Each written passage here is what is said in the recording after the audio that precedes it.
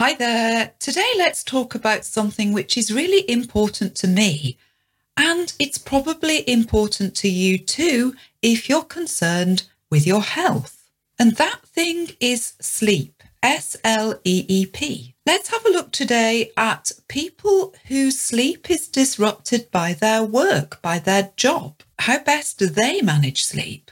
And what can the rest of us learn from them? So this is the kind of podcast which has two purposes. You get some great English listening practice, but you also get to listen to something interesting and worthwhile at the same time. Dual purpose learning. I like that idea. So let's think today about all those lorry drivers, all those long distance truckers that we see driving huge lorries on our roads. And let's have a look at sleep and how your brain works with this. Hello, I'm Hilary and you're listening to Adept English. We will help you to speak English fluently. All you have to do is listen. So start listening now and find out how it works. I have a nephew who is an airline pilot, and he was in my mind because I visited him this week. That's pilot, P-I-L-O-T. And it means that he is the driver, if you like, of a plane. He pilots aeroplanes for a living. Unusually, his girlfriend, his partner, is also a pilot. It seems that female airline pilots are still quite unusual. They both fly for major airlines. And I know that in order to do their jobs, they need a good night's sleep, as we say. That's really important if you're piloting a plane full of people. So I saw an article this week which talked about how we all might learn from another group who need to have a good night's sleep in order to do their job safely. That group, lorry drivers, long distance lorry drivers, or truckers as they're called. If you're a lorry driver, a trucker, if you like, then you drive for very long hours and you need good sleep in order to be safe. Some bits of vocabulary that you might need around this topic. The official formal word we use for this industry, it's the haulage industry. So that's H-A-U-L-A-G-E, haulage. That means moving goods around in big lorries and trucks. That's haulage. And a haulier, H-A-U-L-I-E-R, that means either an actual lorry driver, a trucker, or we use that term for an organisation that is that kind of business. And if your job involves driving a huge lorry or truck, possibly in lots of different foreign countries, as well as your own, then you have a responsibility to make sure you've had good sleep so that you can drive safely. And yet we all know that pressure. Get to sleep, get to sleep. If you're under pressure to sleep well, that can make it really difficult to get to sleep. The other word that's useful in the context of the haulage industry is the word freight, F-R-E-I-G-H-T. And we use that word freight to mean goods that you need to move around. So whatever the load is on the lorry, that's freight. So it could be TVs, it could be cars. It could be bananas or petrol. Whatever hauliers move on their trucks, we call that freight, or goods is the other term that we use. So I saw an article this week which was called What Can You Learn About Sleep from Truckers? Written by Stephanie Voser and published in Fast Company. This article quoted quite a bit from someone called Dean Coker. Dean Coker works for a haulage organisation in the United States, and he's become something of a sleep expert. Good sleep saves lives, and good sleep training for the truckers, for the lorry drivers, saves lives. Often truckers are on the road for days at a time, so usually they have somewhere to sleep inside the truck itself, called a sleeping berth. That's B-E-R-T-H, berth. So they've got a sleep schedule to comply with, and yet they also have to arrive on time with their freight, with their goods at the right location. by the deadline. So employers usually try to specify when the driver must sleep and when the driver must be awake. This doesn't always work well, apparently. So Dean Croak talks about how sometimes truckers' schedules, their work timetables and sleep timetables, in other words, sometimes the schedules demand that their sleeping break happens in the middle of the day for 10 hours during daylight. And often truckers find it very difficult to get their sleep into this window.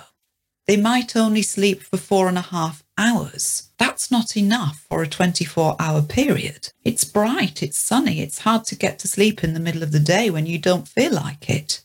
And then, if they've slept badly and they're still working according to their schedule, it might be dark and nighttime and they're expected to drive through the night, but actually, that's when they feel sleepy. So, of course, this can be quite dangerous. We talk in English about being asleep at the wheel. At the wheel there means the steering wheel. So that's steering. And that's the wheel that you use to turn the truck or the car. That's the steering wheel. So asleep at the wheel, that means falling asleep while driving, which of course is hugely dangerous. Dean Croak has known a number of drivers who died doing their jobs, died at the wheel of their lorries because they fell asleep. So this is a serious matter for him. So in the US, truckers do vast distances and have to follow these regulations or rules around their sleep. The rules are designed to keep them safe, but they don't always work well. So for instance, drivers must have 8 hours sleep, or you can't drive longer than 14 hours in a 24-hour period. Again, this seems sensible. So there are lots of rules. What Dean Croak advocates is that sleeping is more naturally done during darkness hours. So ideally, truck drivers' sleep happens during darkness hours, and the schedule should prioritise this.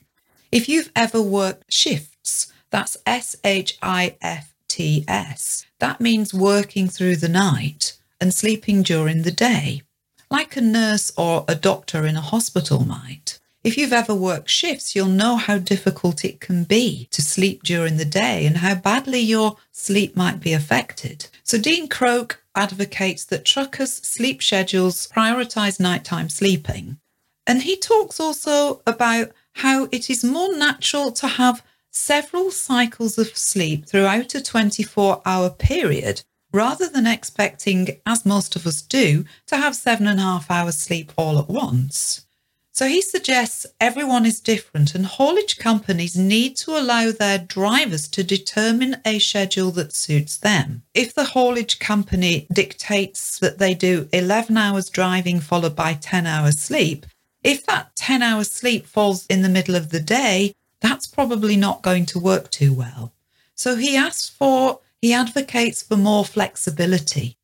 It makes more sense for truck drivers to stop their trucks and pull over when they feel sleepy and sleep at those times. Several shorter sleeps should be allowed, he says. And what's really interesting here, Dean Croak says that we all sleep in 90-minute cycles, so 1.5 hour cycles. That reflects our brain's natural tendency to sleep in cycles of this length. So if truckers on the road are going with times when they feel sleepy and logging and recording their hours, he advises them to sleep for times which are multiples of 1.5 hours or multiples of 90 minutes. So either sleep for 1.5 hours, 3 hours, 4.5 hours, 6 hours, or 7.5 hours. And the reason for this is that you then get chance to complete your sleep cycle. So if truckers are having naps in the day, a nap, N-A-P, is a short daytime sleep, then they're better to have either 1.5 hours, 3 hours, or 4.5 hours so that they can complete a number of sleep cycles. We all know that feeling. If you sleep for a different length of time and you're woken in the middle of a sleep cycle, then we feel groggy. That's Groggy. It feels like we've been woken from the middle of a very deep sleep, and the sleepy feeling can last for quite a time after we've woken up. That's groggy. After a nap, you might actually feel worse for having slept than you did before. He advises that we sleep for multiples of 1.5 hours or 90 minutes, and apparently this increases the quality of your sleep. I think that's worth knowing. So how could we put this into practice? How can we benefit from this knowledge, even if you're not a trucker? Perhaps it's worth experimenting with this theory and seeing if you feel better if you manage your sleep in whole sleep cycles.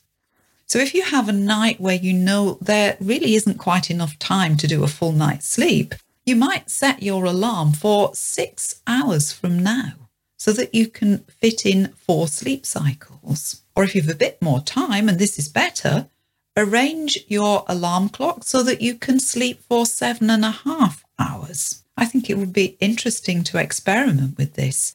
In the week when I don't have as much time, I aim to sleep for what Matthew Walker advises is the minimum, which is 7 hours. Maybe I need to experiment in the new year with sleeping for 7.5 hours and seeing whether I feel my quality of sleep is improved because of this. I have done previous podcasts on sleep. In podcast 469, I talked about the importance of sleep for our health. And in podcast 552, I talk about how caffeine for some people can drastically affect their sleep. And I give you an explanation of why. If you've listened to those, you'll know that I'm a fan of neuroscientist Matthew Walker, who is something of a sleep expert. I've also attached in the transcript a link to a short video where Matthew Walker talks about us having tired points during the day. And he discusses that idea that maybe we don't need one block of sleep a night. Maybe we should go with the siesta model of sleeping. That's SIESTA, like he's done in certain countries around the world. So perhaps siesta is a good idea rather than one block of sleep per night.